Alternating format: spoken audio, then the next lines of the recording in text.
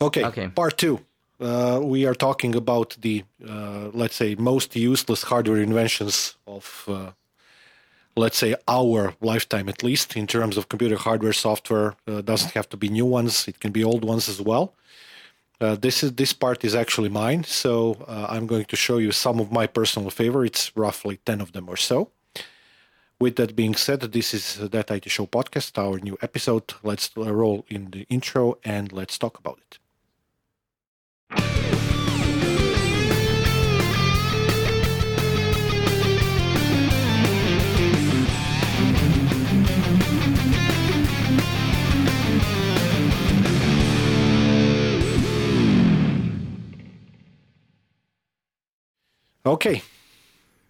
Okay, this is my time to ask you first, how are you, and then what are your 10 or so,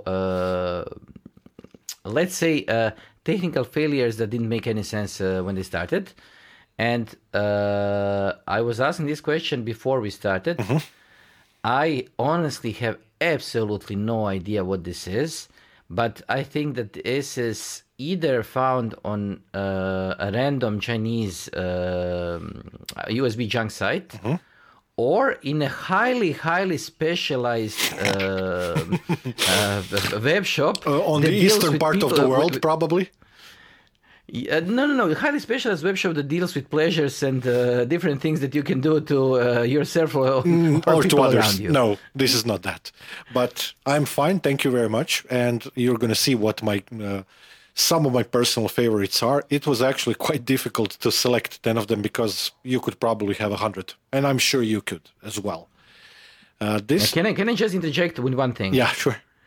I need to close the previous episode. Apple Vision Pro has become one of those things. Okay, people have started returning them. Yes, because the obvious thing that was going to happen is that Apple has a policy of you can return everything that you bought in 10 days after you bought it and get the full refund. And now the first 10 days have expired and people have returned the gadgets. Yeah, I've seen posts all over the internet about this. I find this to be not necessarily hilarious, funny in a way, definitely, but kind of expected, especially having in mind the way in which this was designed. I'm not even going to talk about the lack of software. That's to be expected. But the front-heavy design and less than comfortable, let's say, approach that people have when they have that on their head is going to definitely, take no prisoners. People are going to return them in hundreds, maybe even thousands. Yes, and do you know what were the 5 main reasons why people are returning the Apple Pros? My first reason would be the lack of protection for the lens from the inside. No. My personal one, close. But okay. First, the weight. Yeah. The weight distribution. Yeah. Because it is heavily weighted to the front, so you need to keep your neck straight, and you are straining your neck. Eye discomfort. Mm-hmm. Some people said that they have a serious problem with having problems with vision after they have worn the unit for long. But this is one of those things where I can say that this is probably the thing that has that is when you deal with any VR headset, you are going to have those problems. And one of the reasons why people were returning it that weren't mentioned en masse, but everybody tried to touch on it because nobody's trying to put it front and center, is that Apple has completely forbidden the porn on the Apple Vision Pro. Do we really have to comment on that? No, but I think this is one of those things where you just need to understand what people want on their 3D visualizing gadgets, and once you leave out one of those things that people actually use, you are going to get some backslash on this. So this is just one of those things. So what are these magnificent USB powered hands? When I tell you the name of the product, you're probably going to do a head slap, realize instantly what this is, and then start ranting how useless it is. This is called the USB eye massager. Okay. Okay. Okay. Just clue me in. So this is like a peripheral device that's shaped like, I don't know if you watched the Three Stooges, but it's like eye-poking type of thing. Okay. Basically, the idea is that you're going to use this to kind of like massage your eyes, like to relax them. So it So vibrates? basically, it's meant to be like used around your eyes. Maybe in a parallel universe, it might help with some types of headaches or something. Okay, And it has two vibrating what is the USB settings. for? Yeah, vibrating settings. It has high speed and low speed. Probably at high speed you could do some serious retinal damage or something like that. I wouldn't want to try this at all. I saw this many moons ago when it was launched, and my initial question was already, what the hell were these people thinking doing this? Why on earth would you risk blindness to use such a stupid device, like having some plasticky, rubbery, vibrating things poking in your eyes? That's my question. I have many opinions on this, but let's say that I have seen and heard about vibrators being used for different parts of the body, mainly for the spine and for the muscles, because this is the main use that they have. Especially nowadays, very popular. But I, having used those different shiatsu massaging things and different, I never ever had even a slightest idea of poking into my head, into my eye, and turning it on. I honestly don't understand what kind of a person is going to buy this. What's the intended audience of this? People who think that their vision is too good. Yeah, because there are so many different ways in which you can basically, make your vision worse without having this kind of stupid device doing it. Do you have any idea on the volume, price? No. Anything? So this is just one of those random things that you found on the internet. Yeah, I found that on the internet, but I saw this many moons ago when it was launched, and instant question was, what the hell? So this had a launch. Yeah, this was an actual product. This was not a paper launch. No. Okay, I know this is an actual product, but usually when I see those products, these are just in the curiosity section on some site. Nobody buys it, but it just exists on the internet, and you are not sure if this is a rendering or somebody just created this thing out of thin air. I heard the stupidest rumor ever, that the authors of this, after this device, were looking to create some kind of a back massager, which makes sense, but what doesn't make sense is back massager that cures cancer or something like that. Oh, so they basically went into the normal snake oil territory and just decided they're going to just going to solve the world's problems using an awful lot of weed USB devices. I think that it was them smoking too much weed. No. I think this is just marketing. This is just the result of a very curious marketing brainstorm. Yeah, this was heavily marketing research based sarcasm. You know the thing when they say that there are no bad ideas in the brainstorms. Yeah, there are. Yes, this is one of those. This bad marketing brainstorm idea made it to the market. Actually, yeah, that's went full circle up to oblivion. Okay. That's the first one. Go on. They actually get progressively worse for the first part. The second one you're going to actually like. The second one is USB Ghost Radar. Ghosts. Casper. Ghosts. Oh, okay. Talk me through it. Okay, this was a product that was made by a company from, I think it was Japan, called Solid Alliance. This was a solution to all of your less than funny or maybe completely ridiculous fears of the supernatural, although there are a lot of people who believe in ghosts. We are in no way mocking them, although we are a little bit. And this was a device, the USB device that you could connect to your computer, and it was a ghost detecting computer peripheral. So this one is supposed to detect ghosts, spirits, and loads of different supernatural things. Uses some very complex algorithms, analyzes data like biometric feedback of your skin and whatever. And it allows you basically to have your valuable time to perform, let's say, less than funny things like exorcisms or underneath your desk in fear of, such very, very useful gadgets, if you ask me. Okay. Somebody went down the deep end when they were figuring this one out. I'm not sure. I think this is one of those things where you and I would probably think that this is the thing that is from the deep end of the people's imagination. Okay. But there is a thin line between those and people who are actually trying to make money on gullible people. Yeah. I see that this thing first. I just did a quick search.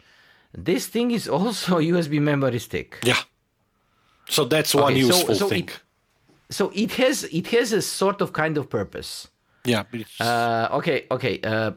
The thing is that if you spend any amount of time on any online site that is trying to peddle you marginally intelligent things for a couple of dollars, you have probably seen the rare metal /gold /diamond detector with huge antennas and so on. Mm-hmm. I think this comes from that part of the internet. This is just one of those things where somebody creates something that is, let's say, I won't say nice. It's strange looking. It is supposed to be mysteriously looking, whatever. It's basically a LED matrix with probably some kind of electronics that blinks on and off. Mm-hmm. So basically the machine that doesn't go ping but goes blink. Mm-hmm. And they then sell it for probably stupid amount of dollars. I think the price for the core device was something like $60. I think that we should paraphrase a very well-known movie from the 80s. Who you're going to call? Ghost Radar. Yes, or if you make it, they'll come. Yeah, sure.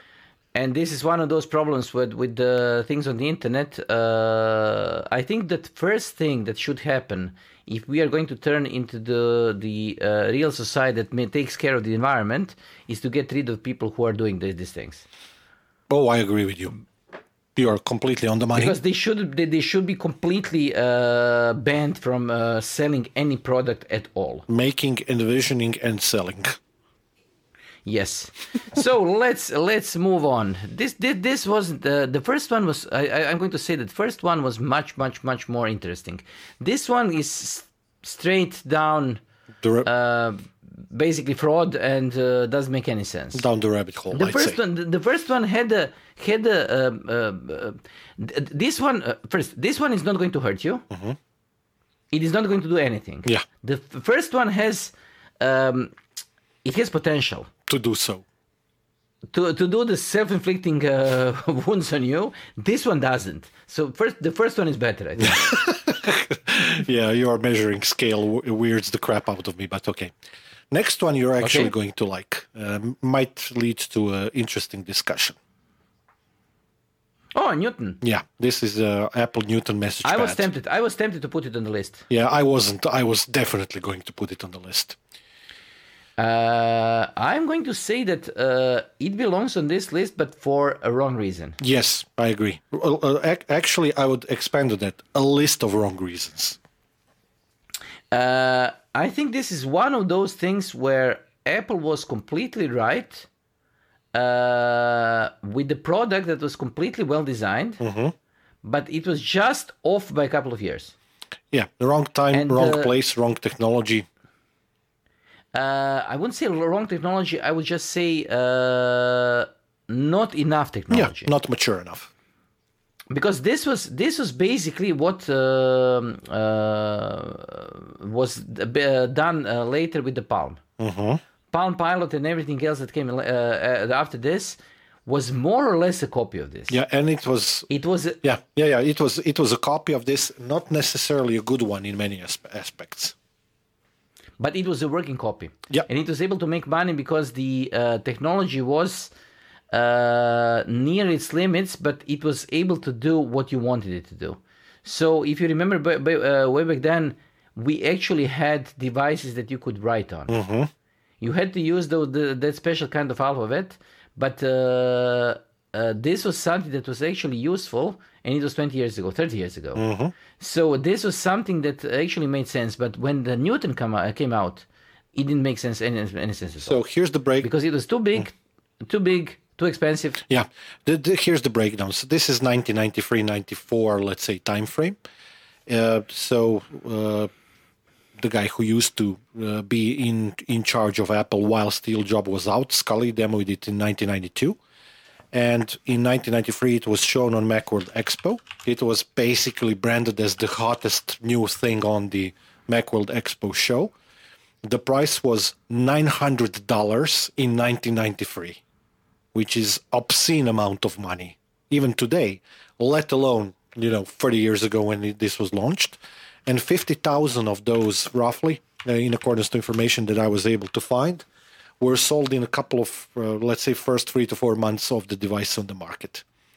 It had a gazillion problems, definite problems with handwriting recognition. It was quite bulky, quite big, quite heavy. It was obviously very expensive. It didn't really have all that good software. And basically, the general sum total of this, if you look at this as a device that kind of was a premonition of things to come, like Palm and others, it was a premature release of a device that's going to happen a couple of years down the road. Yes, I think that the biggest problem is what did you say the least price was when it came out? $900 or something. $900. $900. Let me just check one thing. Times 2. So it's $1,920 today. Times 2, roughly, yes. So it's more than two. So it's basically a little bit under $2,000 for something that was well under what you wanted to use way back then. Mm-hmm. And I think this is the thing that Apple is doing. Basically, I would say as a thing that reoccurs. I think this one was one of those things. If you remember the Apple Mac that was designed as a cube or as a toaster. Yes. That was completely non-functional. Mm-hmm. Then they did the same thing with the one that was designed as a vase or as an urn, depending on what you're looking for. And this is one of those things where I will say that the market needs somebody who is going to invest into a disruptive technology.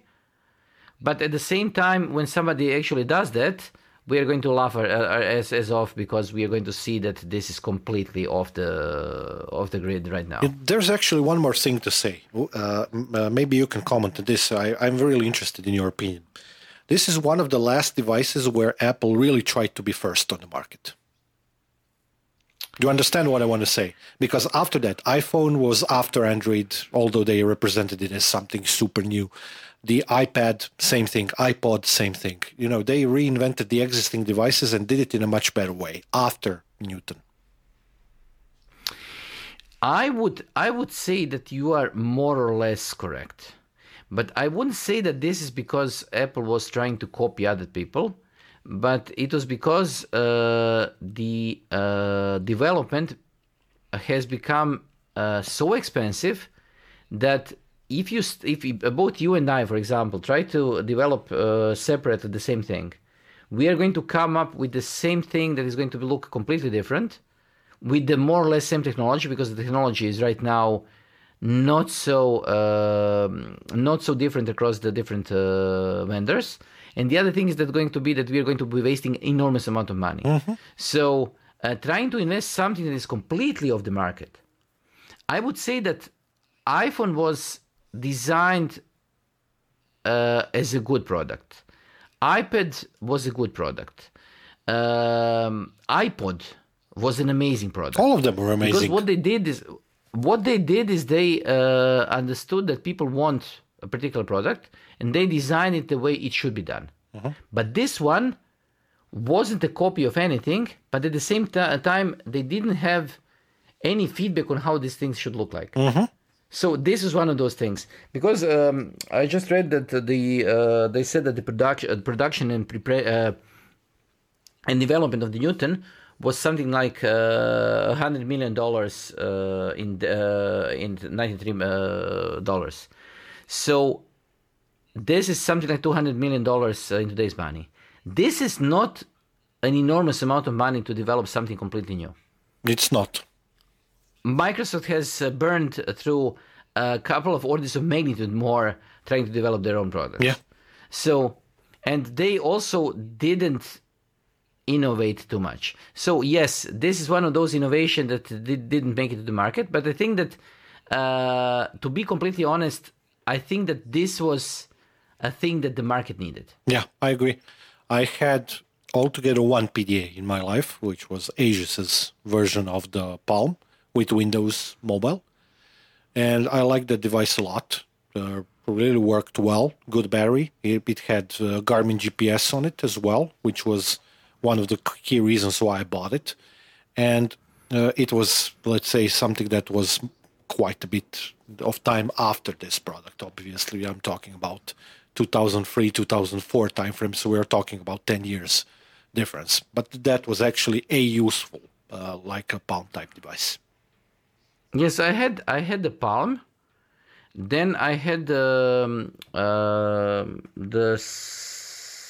it was what was it called? The Spring? Yeah. There was one device called Spring in that era. Let me just check. I'm Palm. It was called a Springboard, if I'm correct. Yeah, there was a product something like that, or Handspring or something like that, maybe. Handspring. Yeah. Yes, Handspring. So basically, I had the Palm, and then after this, the guys who did the Palm Pilot created their own separate company that was founded in 1998. I'm just reading from the internet. And then they decided they're going to be able to create a device that is going to be upgradable. So they created a device that had its own dock. And you could plug things into it, and it had different things that you could buy. And one of those things was GSM module. And then after that, I bought a Treo. And this is the where a colleague of mine was joking with me that I'm using my plate to talk because Treo was huge. Basically, the Treo was as big as a hand, and then you open it up. Yeah, I know. So it covered a quarter of your face, actual quarter of your face, while you were trying to talk to anybody. And I think that those devices were probably the most useful devices that they had for what they were claiming to be. You were able to take notes on them. They were working, and they weren't trying to oversell the technology. Cool. Sounds reasonable. And this is one of those things we were talking about overselling technology when we were talking about object storage today or yesterday. Yesterday, and this is one it wasn't of the things overselling. It was overpromising, under-delivering. Yes, but it's basically overselling because they're selling you something that you cannot use. And because either it's not working or it is not working as you were told that it's going to work. The same thing happened with these kind of devices. Okay. Ready for the next one? Okay. Yes. This one is one of my personal favorites. Oh, yes. The video phone. This is the answer to emailer. Emailer. Yes, okay. So this was like a desktop telephone with LCD screen. It had internet dial-up. It had email and messaging capabilities. And there were a couple of models after that released in 2002, like Emailer Plus and E3 and whatnot. Some of the later models actually included something that you will really like, which was that they had the capability to also use the LCD screen to play ZX Spectrum games. Okay. Okay, but probably after the Amstrad got the license to do it. Yeah.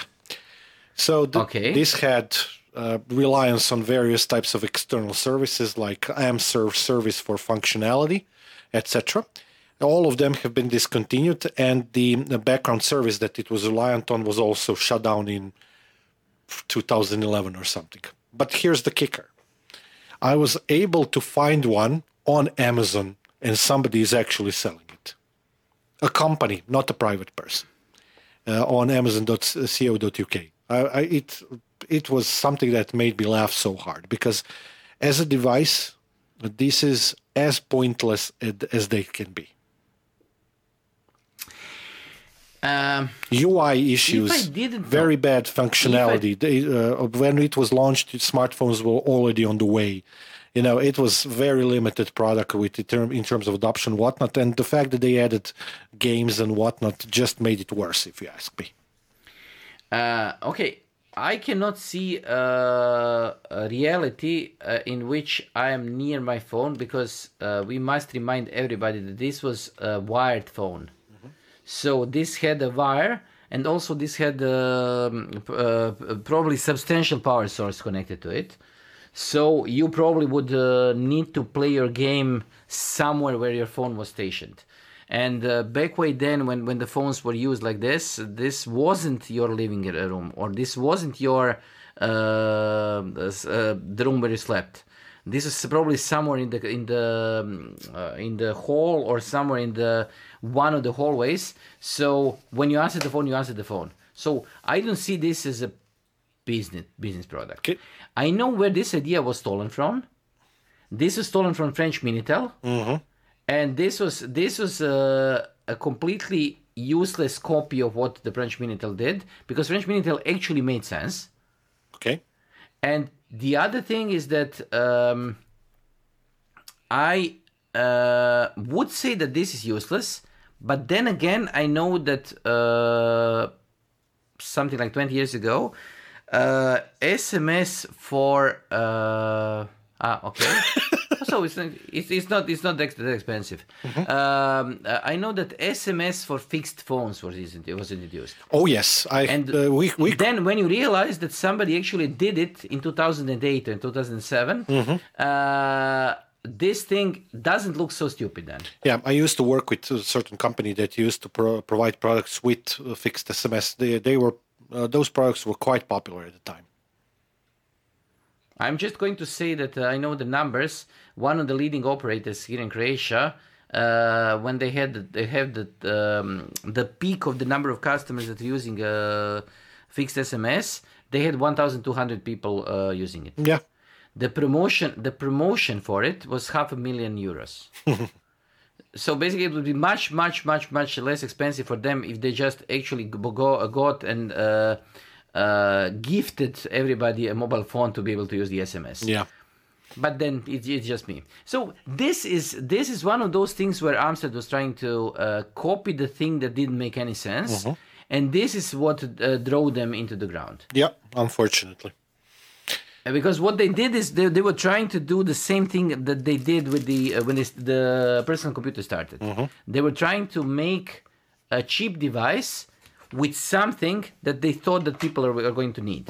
And computers were actually something that people wanted, but this is something that nobody needed. Yeah.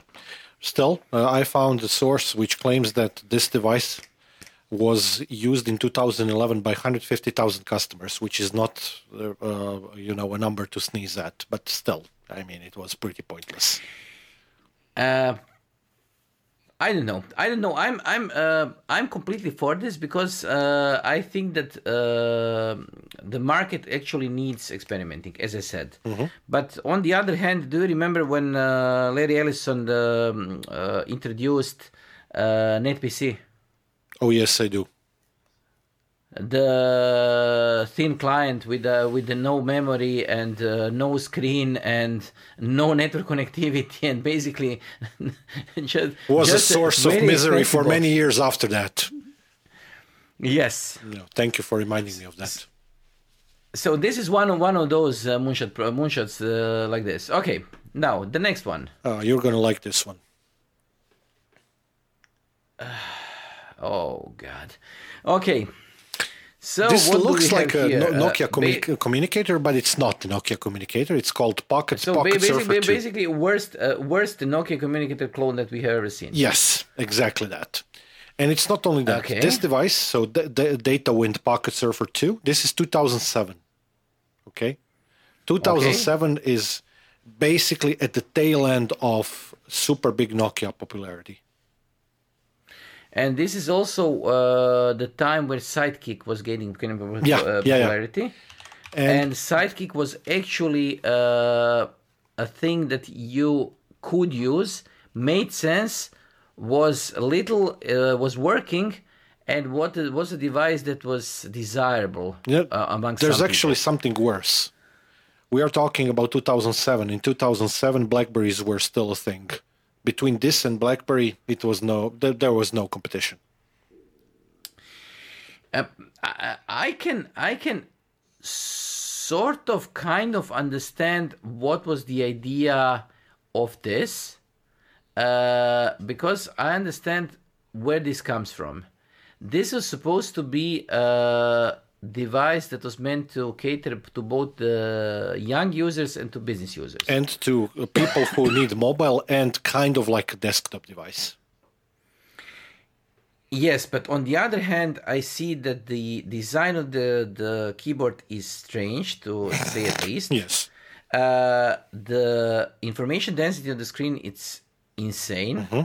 Because there is no reason to have this has to be a low resolution screen, so there is no reason to have as many tabs both on the top and on the left, and then random tabs in the middle of the screen. I guess that this wasn't a touch screen, because I can see that it has a touchpad on the right. Yeah. And this touchpad makes the keyboard almost unusable. So, I don't know. This is one of those things, but what is lacking to make this a complete failure to remember is that it doesn't have as many users as some of the things that we mentioned before. Yeah. Oh, that's coming. So this wasn't so popular. Yeah, those things are coming as well. The next one is... Yes, I hope so. So I just checked. Sidekick, or the Danger Hip Top, that was rebranded as Sidekick later, came out in 2002. Mm-hmm. So this was more or less a copy of something that was on the market and much better done. Mm-hmm. Okay. The next one... Yes. Will probably want to probably you're going to want to like roll your eyes a little bit, because you will recognize this one. Oh God. Yes, this is I know only one thing that is worse than this. So this is the Sony Vaio mouse talk. Yes, I know what this is. This is when Sony was experimenting when trying to crisscross different objects that they found around the lab, and trying to do different things, do the things that they shouldn't be doing. So I think that there is only one thing worse than this. But let me ask you a few questions. First, I guess that this is supposed to be a headphone/microphone combination for your desktop. Correct. And serve as a mouse at the same time. Correct. Okay, so it kind of, in some strange alternate universe makes sense. If you are in the 90s, I guess, and if your music card or your audio card is lacking any kind of ability, and at the same time you don't have the speakers, and you want to talk to people on the behalf of the existing service that existed back way then you could use this thing. Mm-hmm. So And you were only... I would guess that this was a flop. This was a massive flop. Yeah. One day it was, for example, in the on the shelves of certain stores, and a couple of days later, all of them were gone because they were completely useless and not selling at all. The worst part of it is that neither of the functionalities, nor the, let's say, calling functionality, so let's say speaker meets microphone functionality, nor the mouse functionality were working all that well, and you can only do one at a time as well. So this is the combination of devices nobody asked for before or since. And done badly. Yeah. Well, they were trying. What can you do? Do you remember when Siemens Mobile did those? It wasn't called Colibri. It was called. It had some kind of word play on word Colibri. It was Ex Libri or whatever. They created in the mid 2000s. They created a series of jewelry / mobile phones, and they created something like 6 or 7 models, and they promised that they are going to create a new model for each spring and autumn collection. I think you mentioned this in one of the episodes last year. So they had something that was supposedly meant to be a mobile phone that at the same time was a piece of accessory that you wore around your neck, or as a bracelet, or as a necklace, or as a hand bracelet, and it was supposed to be a work of art. This reminds me of this, but I think that Siemens one made a little bit less sense than this one. Okay. Actually, I found when I was trying to remember all of these devices, I found an article about this one, about the mouse talk, and the author of the article said something along the lines of, as a smartphone with a shaver would be pretty much a pointless product, so was mouse talk. Which kind of makes sense. I mean, it's a completely outrageous metaphor, which makes sense when you compare this product to reality. Completely doesn't make sense. I would say that the problem is not that this one doesn't make sense. At least it was designed to look nice. Mm-hmm. I like the design. Okay. And what I will say is that what makes even less sense is that a couple of years ago I got a mouse that was at the same time a document scanner as a gift. So this thing with trying to put something into the mouse in order to make it more something, more of an accessory, was still a thing on the market. So the jury is still out there on this one. I like it as a design. I know that this is completely useless, and what I really want to know are two things. First, was this a USB device or PS2 / if I remember correctly, this was PS2. If I remember correctly. So probably PS2, then plus 2 different cables for the audio and microphone. And the other thing, was this an actual mouse with a ball? I think not. I would have to research. I never had it in my hands. I just saw it on pictures, I'm afraid. Yes, this is the thing. Because if this has a ball in it, then this is hilarious. Yeah. I will disagree with you on one thing, though. So this device here, there's something along the lines of what you were discussing 30 seconds ago. My dad had something very similar, LG's mouse as well. He used it as a mouse and as a scanner for years. It was very useful to him. But generally speaking, I understand where you're coming from, and you're correct. A mouse with the scanner kind of makes sense. Too bad that the Valentine's Day has passed, because you would get one for Valentine's Day. No, I don't need that. Thank you very much. You're so kind. But, of course, because that's the way in which Life Energy works. You get Atari portfolio, I get a useless device. to be completely honest, portfolio is not so useful anymore. It's not about that. You know it very well. Yes, but then it's different things. Yeah. Okay, now let's continue. Okay. Next one is there for us to rant a little bit because we're talking about technology, not a specific product. And Okay.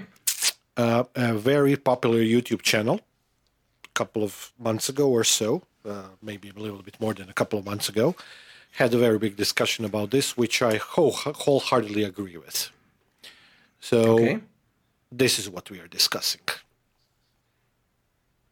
Oh, this the one standard that unites everything that exists on the planet. Yeah, and all of these, pieces of art, let's call them that way, before starting to curse my way out of the episode. So the way in which this infuriates me rivals my infuriation with the last product that I'm going to show on the slides. And when you see which product that is, you're going to understand the metaphor. First and foremost, if I can just rant about one thing for a second, it's not going to be a long one. Okay, let me just be completely clear. This slide is not correct. Why? Because it is saying that the incomprehensible renaming schemes of existing USB standards and so on. First, the names are not completely correct because some of them have spaces where the spaces shouldn't be. So even this, even the thing that this slide fixes, in reality, is a bad thing. Yeah, I mean, USB 3 isn't written in this way. Yeah, I know. USB 4 is written in a different way. So, okay. Can I go back to one thing? Okay. So my primary gripe with USB today, I'm not going to go over all of the past versions because this episode would take a couple of days for me to finish. So your gripe is with which one? No. It's not going to be about the standard itself. It's going to be about connector. Okay? Okay, then which one? USB-C. Which USB-C, of course. Which USB-C? Yeah, okay. The latest one that we're using. Basically, all of this that you can see on the screen infuriates me to no end, but not nearly as much as the USB-C connector does. Here's the reason why. So we went from a square connector, USB 3 Type A, this one, basically. We went to a very small, rounded connector that has a couple of very nasty tendencies. First and foremost, it has a tendency to break. The connector itself. Second. Okay, but to be completely honest, USB Mini A and Mini B were much worse when it comes completely to correct. Especially micro. Micro were the worst. Definitely, you're correct. I'm with you. But that's the reason why I'm so pissed off at this, because instead of learning from the past mistakes, because the micros were way earlier in the USB development, yes, we went back to the idea of micro connectors with the USB-C, which breaks either altogether or certain pins break. I have a very expensive MacBook Pro 1 meter away from me here, which is able to use the charging via Thunderbolt 4 port, but not data, which is my personal favorite. Furthermore, USB Type-C connectors as female connectors on the laptops and the cables that go in them have a tendency to disconnect very easily. This was not the case with USB-A. In no shape or form. It was much more difficult because they were physically bigger. But my biggest gripe with USB right now, actually, this is very current discussion now. Apart from my rants about the USB-C, let's forget about that for a second, is actually about something else, which is the very sneaky way in which manufacturers are selling USB-C cables. Hence the reason why I had to spend a couple of €100 in December to buy quality USB-C cables so that they actually work as designed. Because if you go, for example, to Amazon and go to the list of all of the available USB-C cables and let's say sort them in order of price or popularity or whatever, and maybe even select just per brand, and you use, I don't know, Anchors and, the expensive ones, OWC, whatnot, Soon enough, you're going to realize that most of the cables nowadays are done as USB 2, maybe USB 3. And the aspect of the cable that they're focusing on is charging, not data transfer. I know that you noticed this yourself as well, which is very misleading to the customer because these cables can be quite expensive. What we need is not to change the names of the standards constantly, because this is not the first name change that USB-IF did in the past 15 years. What we need is also cable standardization, so that people know that when they buy, USB-C cable, that it's at least, I don't know, a USB 3.2 Gen 2 or something like that, in terms of the data that it can transfer. Not so that you buy a very expensive cable which charges your phone with 60 watts while being USB 2, which you can actually buy. This is completely insane. Nobody uses USB 2 anymore. Okay, I'm going to rant a little bit about different things about USB. Okay. First, with almost every other standard that I know of, when another standard comes out, you usually know what is going to happen with the speed. So usually when another standard comes out, you know that the next generation is going to be, I don't know, twice as fast or 10 times as fast and so on. So, for example, you have, networking standards. They started coming out as 10 megabit, then 100 megabit, then 1 gigabit, then 10 gigabits. Okay, then Intel and the guys started to screw up the standard and decided they're going to do 2.5 and 5 and so on and so on. But you know what you expected. USB first decided they're going to have USB 1, 2, 3, 3.1, 3.1, Gen 1, Gen 2, Gen 3, 3.2, and so on and so on. So USB 3.2, Gen 2, X2, whatever that means. They jumped, USB 1 to USB 2 jumped by a factor of what it is, 40, for some reason. Then the next jump was by 10 and a half. By 10 and a half, and then by 2. USB 3.0 is also named 3.1 Gen 1. And nowadays it's 3.2 the Gen 1, yeah. Yes, and then, okay, let's put this thing aside. Then the connectors. Almost all the connectors are able to support one type of the USB device, but there is no discernible way to know which connector is supporting what.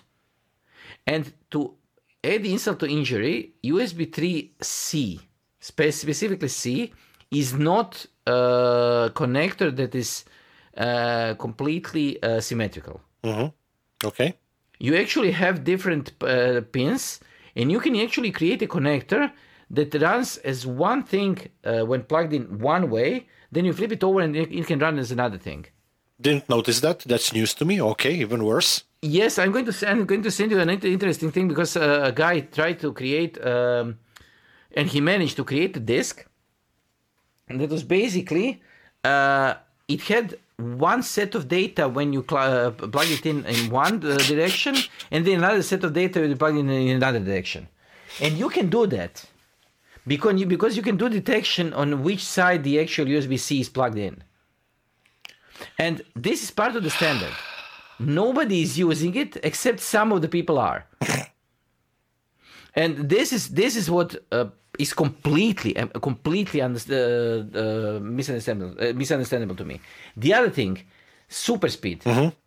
First high speed, then super speed, then super speed plus, then super speed plus for the same thing that is twice as fast. Twice as fast, and then whatever it is, the logo for USB 4. First, they lost the space inside the naming.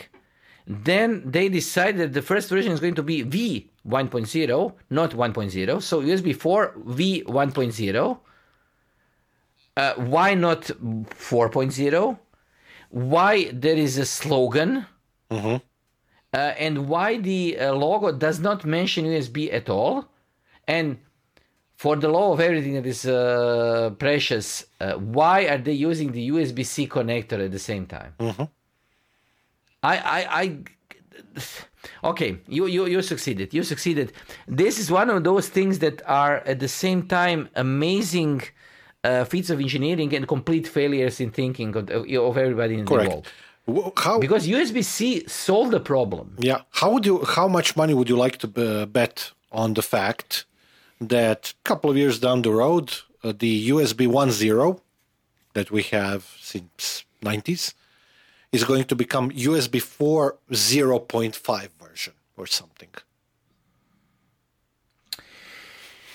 I don't know, but I know that this slide is missing the entire PD stupidity. Don't get me started, please. So this should be at least twice as big. This table here.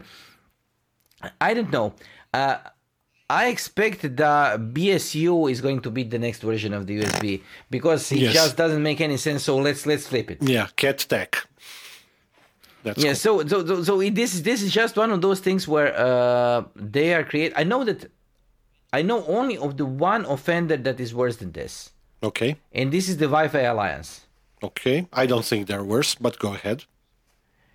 Because they actually have no idea what is going to come up next. And sometimes the next generation of the standard comes in, 7 years. It takes 7 years to develop. And then suddenly it takes 6 months to develop the next standard. Mm-hmm. So you know that they switched over from 6 to Wi-Fi 7 already. Yeah. There is a standard out there. Yeah. You know that actually when you try to buy equipment, there is equipment that is less expensive when you buy the Wi-Fi 7 than the Wi-Fi 6. Yeah, I also saw a couple of YouTube videos about this recently. I'm currently thinking about buying a Wi-Fi 7 access point. And the only thing that is keeping me from doing this is one amazing trick of technology that they managed to put into it. Parallel throughputs, you mean? Parallel transfers? No, Wi-Fi 7 requires, apparently in this iteration, requires active cooling. Oh, yeah. So Wi-Fi, your access point is suddenly becoming a noise source. That's excellent. Yeah, that's what we need. Okay. Yes. But yes, you're completely correct. USB is completely incomprehensible in all the different things that they're doing. Yeah. Let me just point out a few more things. Color coding. Mm-hmm. We used to have USB 3.0 blue connectors, for example. So they were blue. Mm-hmm. You also had USB A connectors that were yellow. Yes. Especially on the motherboards and reds. You know what these were? No.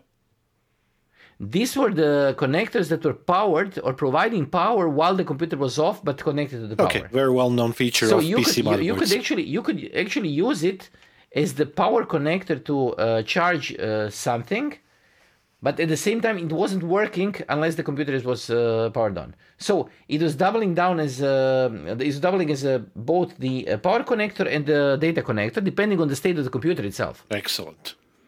Sounds like a marvelous idea. I think that the only thing that was worse than this was when they tried to put eSATA as a connector on the motherboard. That's where we disagree. It was a good idea to put a connector that had the speed and the abilities of eSATA. Mm-hmm.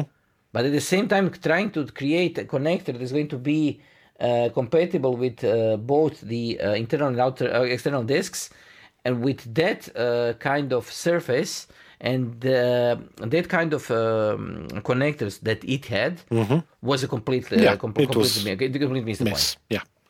Okay. Yes. Ready for the next one? Yes. This is, I think, a little bit more of my peeve than yours, but you're going to recognize this one definitely. Oh, the Mac keyboard. Yeah. The best butterfly design that never was. Jesus Christ. So I wanted to, I would probably be able to do an hour episode about this, but I'm going to just cut myself short on this. They use these, butterfly mechanisms for a couple of generations of MacBook Pros, and after that they went back to the traditional scissor mechanism. And the only thing that I can say, on top of the fact that I have a couple of laptops with these keyboards, which they're utterly useless. There's actually a wider problem that I think both you and I are very much aware of with these keyboards. Both you and I are very, let's say, life-trained fast typers. We can type really fast. We have been able to do that for 30 plus years.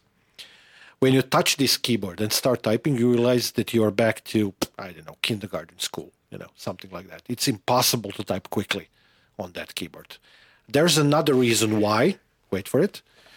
Because both you and I are also, you are like medium level, but I am very high level kicker of the keyboard. I need response from the keyboard. I prefer keyboards that are very hard. You gifted me a very, very, heavy keyboard from the good old days when they used to do them properly. Because pianist, whatnot, I really hit my keys hard. You don't do it as much. But these, springs, with these, it's impossible to type like I would normally do. And the end result of that, even forgetting about the fact that they were very unreliable, breaking all the time, repair was a nightmare, Apple denied it, then they confirmed it, blah, blah. Let's forget about all of the hoopla. I am unable to type on this keyboard at 1/3 of my speed. As I said, I have opinions. First, when first Apple said that they are going to have a new design that's going to be called butterfly mechanism. Mm-hmm. What first came to mind was the butterfly mechanism that IBM launched a couple of decades ago, where, if you know what I'm talking about. Yes. Where the actual keyboard came out and then was able to open and create a bigger footprint than it was when it was inside the laptop. Yeah.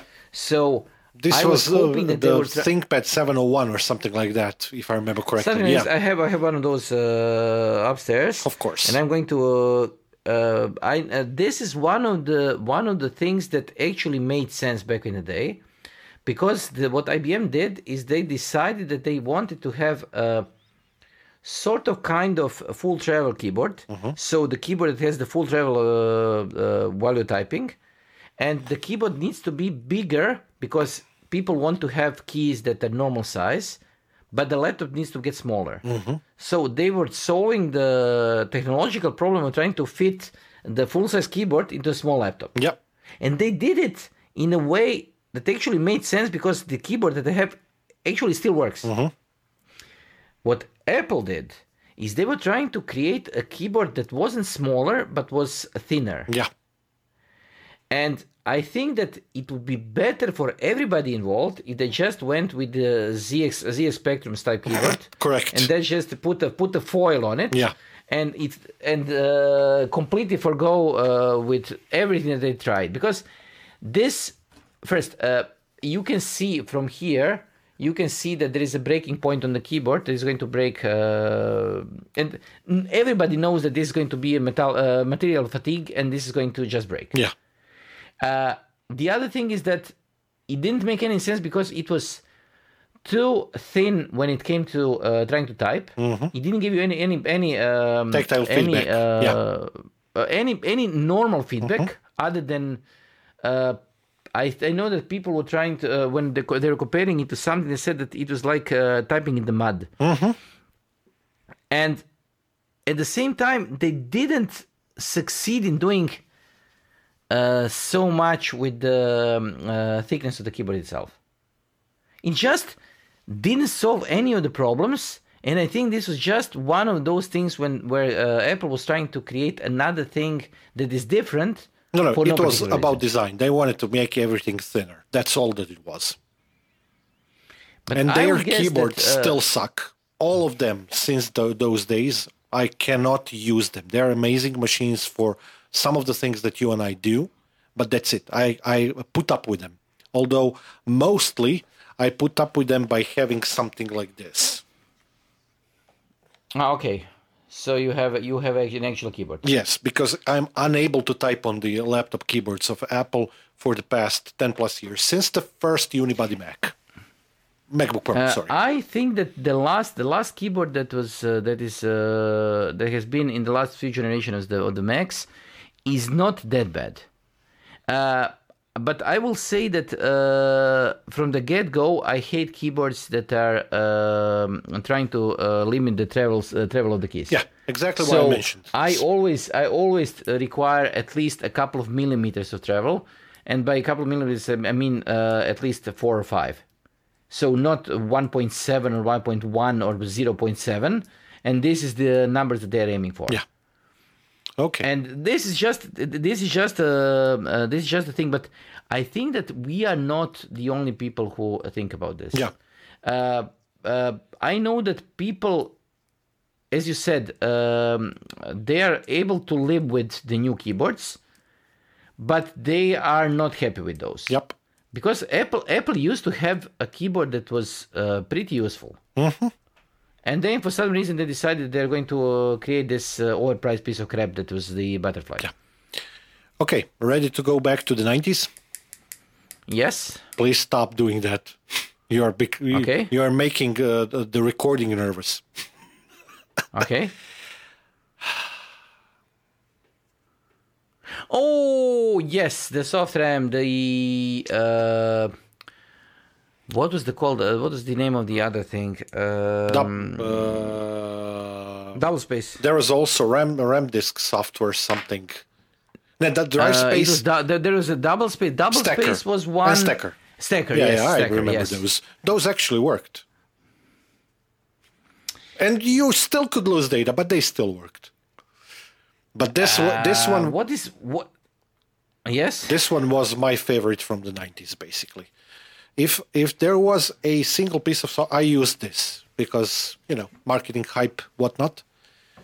And a lot of people. Yeah, and price of memory as the first and foremost reason, of course.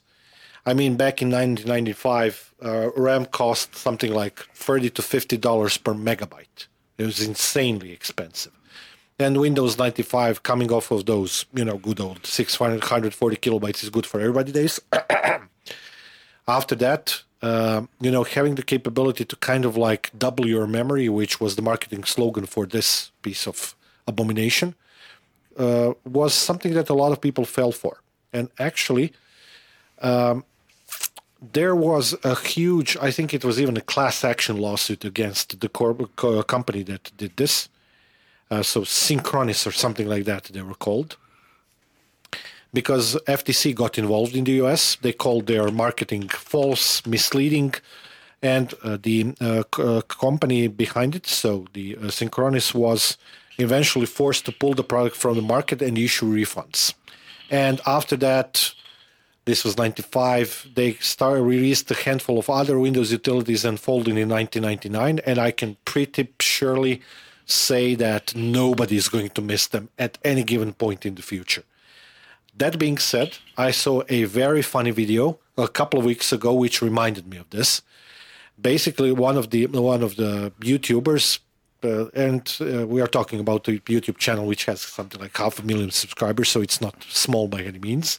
A guy tried to install software on Windows 10. It's a hilarious video. You should take a look at this. And I have another thing to tell you about this product. We should do an episode about this. Just for pure fun. I think that what we should do, we should try to install the entirety of the madness that was installing a PC in the 90s. In the late 80s, start of the 90s. Sounds good. When first 486 came out and when CPUs became quick enough to enable you to create the stupidity that was Stacker, that was soft RAM and so on. And it made your PC run a little bit slower, but a lot more unreliable. Mm-hmm. And at the same time required you to do a lot of jumping through hoops and trying to install different things. Because the problem with this thing was that the idea behind this, as it usually is sane. Mm-hmm. It makes sense. Mm-hmm. if you are able to do a real-time compression of the memory. Mm-hmm. But the capability of the CPU that is going to be able to do this was nowhere near what they were promising. This is one thing. And the other thing that the memory is supposed to be quick.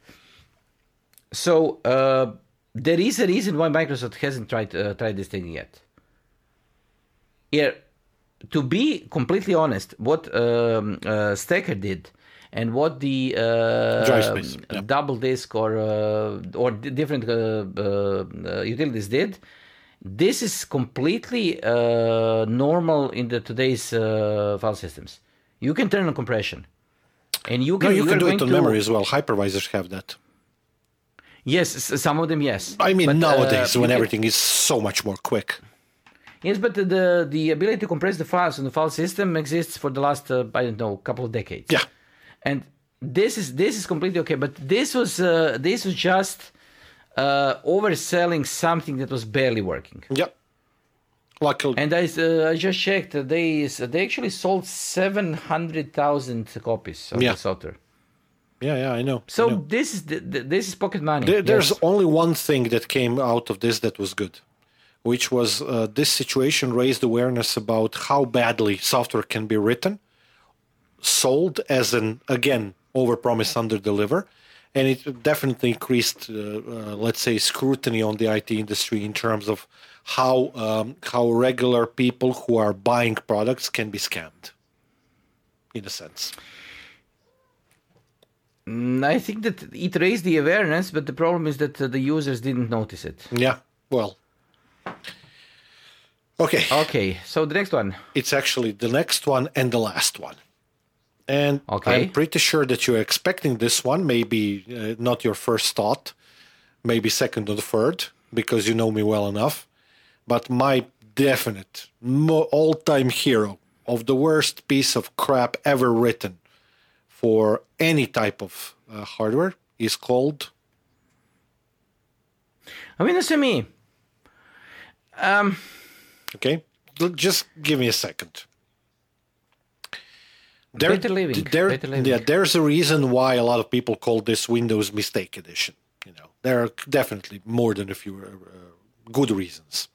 First and foremost, the operating system that preceded this was Windows 98 Second Edition, which I think we both agree on was a pretty freaking good OS for the time, at the time when it was released.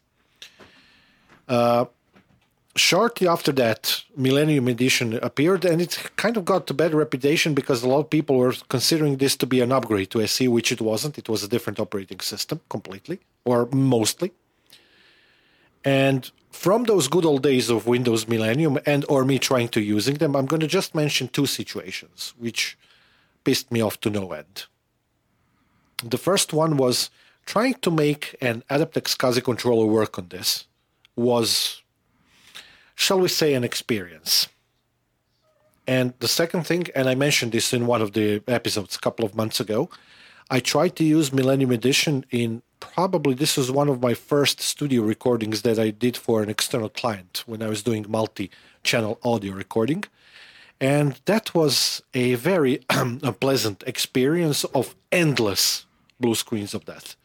So I start recording, blue screen of death. Start recording, blue screen of death. I mean, when I was using Millennium for a brief period of time, BSODs were hourly appearance, sometimes even more often than that.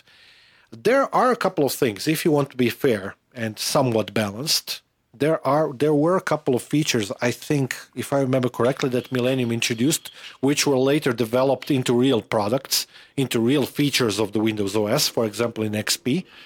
They did, if I remember correctly, System Restore was first, something that first appeared in Windows Millennium Edition, although it was useless there, but afterwards it became a thing and still is. But everything else about this, like the worst abomination of software ever written, only rivaled by Prince Puller in Windows over the years. Everything else, this is saying something, okay? Yeah, everything else, if you ask me, was just as bad as it could be. And we are not talking about Windows Longhorn. The thing is that this one was more or less a plug between what they were trying to do, and this was porting the Windows 2000 kernel to consumer version of the Windows. To XP, yeah. And what they had at the same time, and this thing that they had at the same time was Windows 98. So what they tried to do is, if I remember correctly, they were trying to just wrap the look and feel of Windows 2000 into something that would be based on the older kernel, because the new kernel wasn't finished. And at the same time, they had the problem with the Ring Zero drivers, because the drivers were actually deeply inside the kernel. And if anything broke, the entirety of the operating system broke. I know that this was way back then when we were expecting that the computer is going to crash at least 3 or 4 times a day. Mm-hmm. And this was normal. It's not normal, but it was normal. You just expected this is going to happen. Yeah, kind of. And this was one of the first things that was a big problem, because this was one of the was most prone to crashing, because it didn't make any sense when it came to drivers. They stopped developing drivers, but at the same time they tried to do the same as with Windows 8. They were trying to ship something that wasn't ready because they thought they had to ship something. Mm-hmm. So I think that they would be much better off if they just renamed Windows 2000 Consumer Edition, call it CE, and say, okay, this is new Windows CE that is going to be a consumer edition of Windows. Unfortunately, we got another type of Windows CE way back then. Mm-hmm. Yeah. That was always also a thing that didn't work. Yeah, I remember those things as well. I mean, the worst part of it for me is actually that this came between 2 versions of Windows that worked really well, or actually 3 versions of Windows that worked really well. Windows 98 Second Edition, Windows 2000 worked really well. I already said in one of the episodes, one of my favorite OSs, and XP. Yes, but the XP was, when you come to when you're trying to follow the path of releases that were supposed to be consumer editions, Windows 98 SE, then Windows ME, then XP, they just kept doing the same thing that they always did. Every second edition was working. Yep. So Windows 98, but to be completely honest, Windows 98 was not so bad. No, but second edition was much better. Yeah.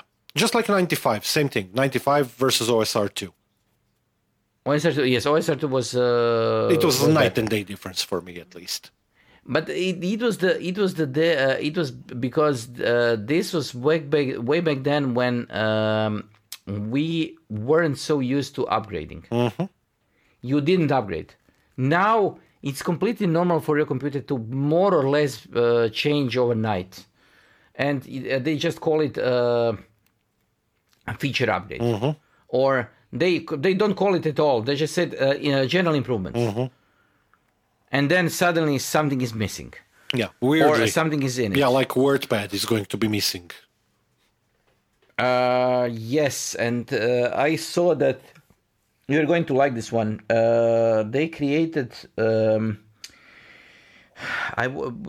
not calling it official Microsoft release, but they are preparing this as a possible release candidate for future versions of Microsoft. So there is... pre-release version of a large language model intended for the Windows terminal. Okay, I just survived through sudo on Windows. What's next? The large language model is based on and the thing is that they're talking about that they are going to be able to train on the data that exists on your disk. Train for me or train for them? Both, but that's not that's not the point. The point is the other thing. Do you remember how slow and incredibly tedious the indexing system? Yeah, I know where you're going was? with this. So now imagine this, but with added value of more latency. More latency and more CPU engaged all the time, because it needs to retrain itself and create a huge And by huge, I mean actually huge meta file that's going to contain all the tokens to generate information about your disk. Microsoft is now actively trying to make their users feel stupid. I have a question.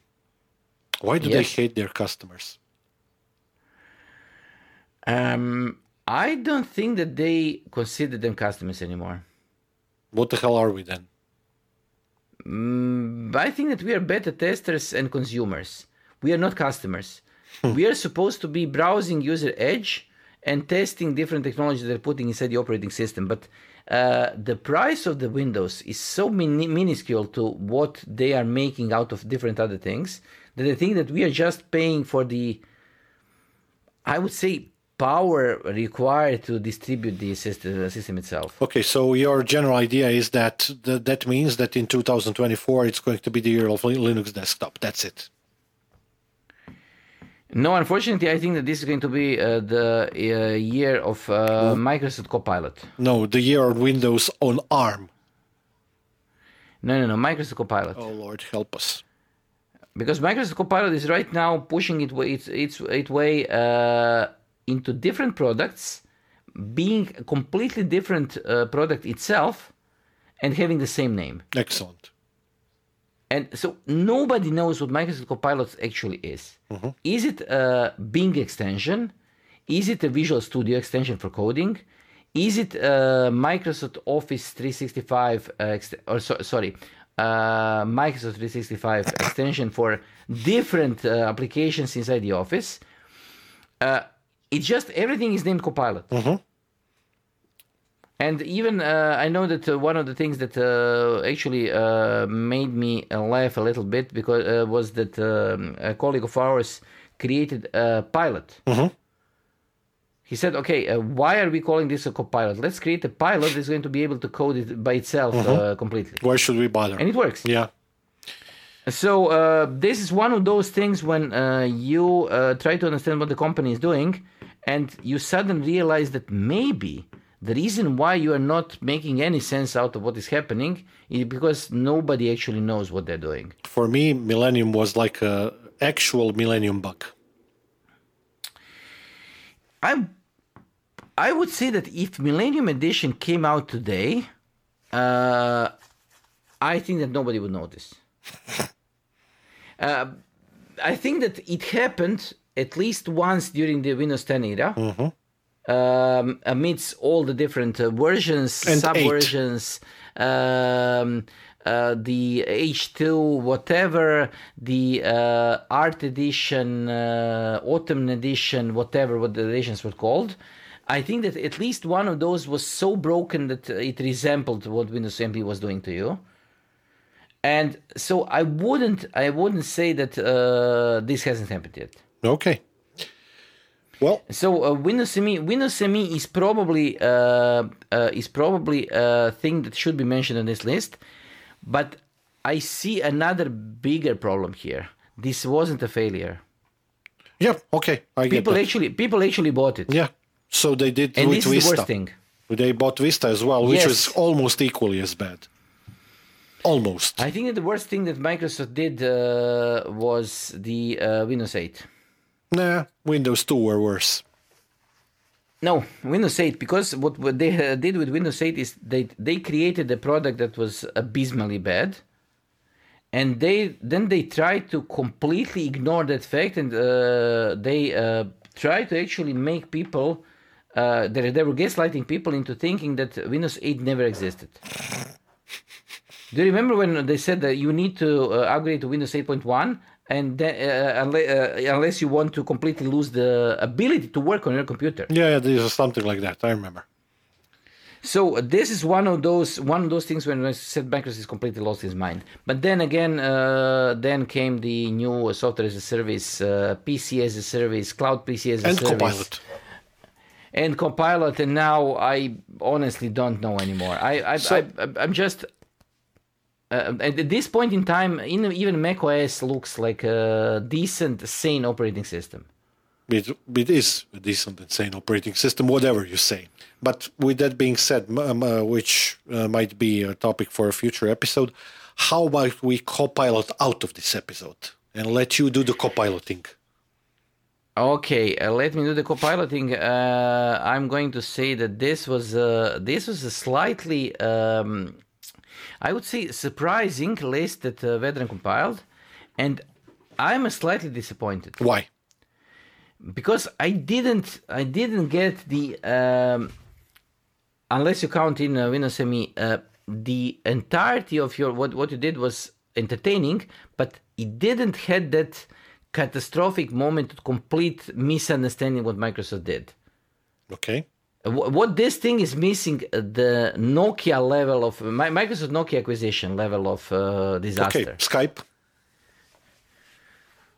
Let's go for the end. Let's just go quickly through the acquisitions that Microsoft completely blew up. Yeah, let's not. Wrap this just up. Give me a second. No second. It's enough.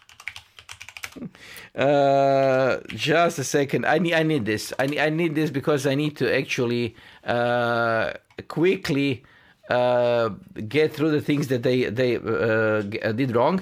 The problem is that, as you know, probably the list of things that Microsoft bought is longer than the list of things that you are buying over the entire year. So let's see. Okay. Hotmail. Visio Corporation. Hotmail was fun. Hotmail was, but they couldn't do anything wrong with the Hotmail. Okay, Skype, Nokia, Skype. Okay, Mojang, LinkedIn, GitHub, Activision Blizzard. Activision. Yeah. I knew where we are going with this. Activision, GitHub. Yeah.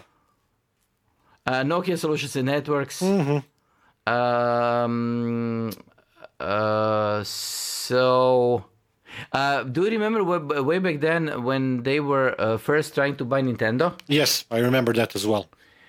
But that was many months ago. Back then when they decided for some reason they're going to become a TV producer and then try to create their own TV station? Yeah. But the thing is that with Microsoft is the same as it is with almost all the other big corporations.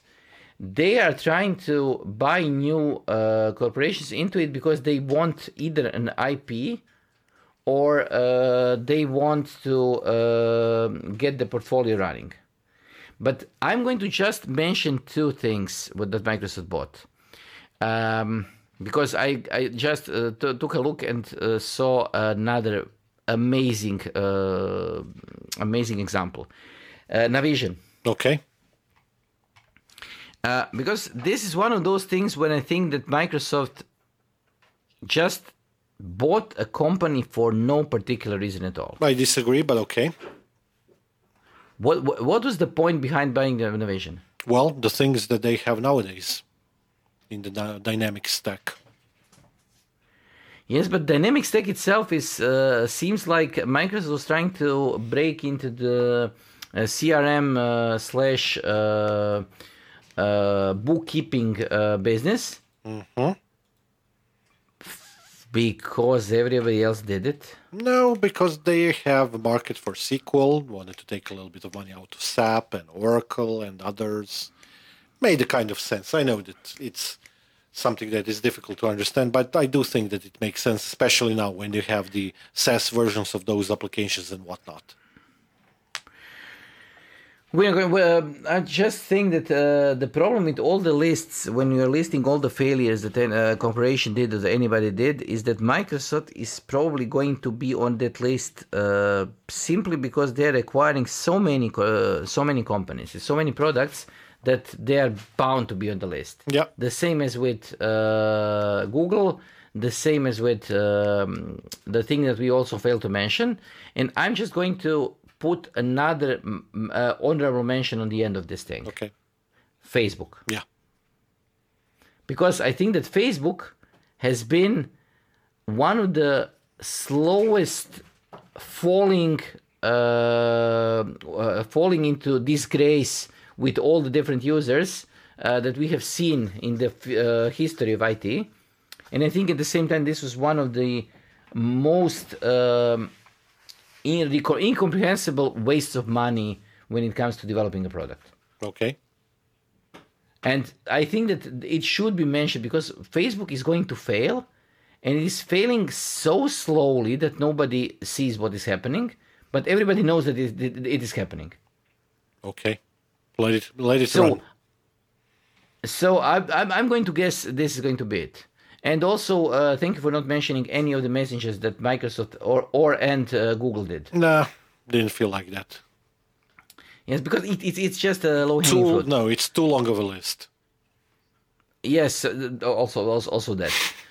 Okay, thank you for this. We are going to be talking next week about something else. I don't know what. Yeah, I have a couple of ideas. I honestly have no. I have a couple of ideas also, but we are going to be dealing with those next week.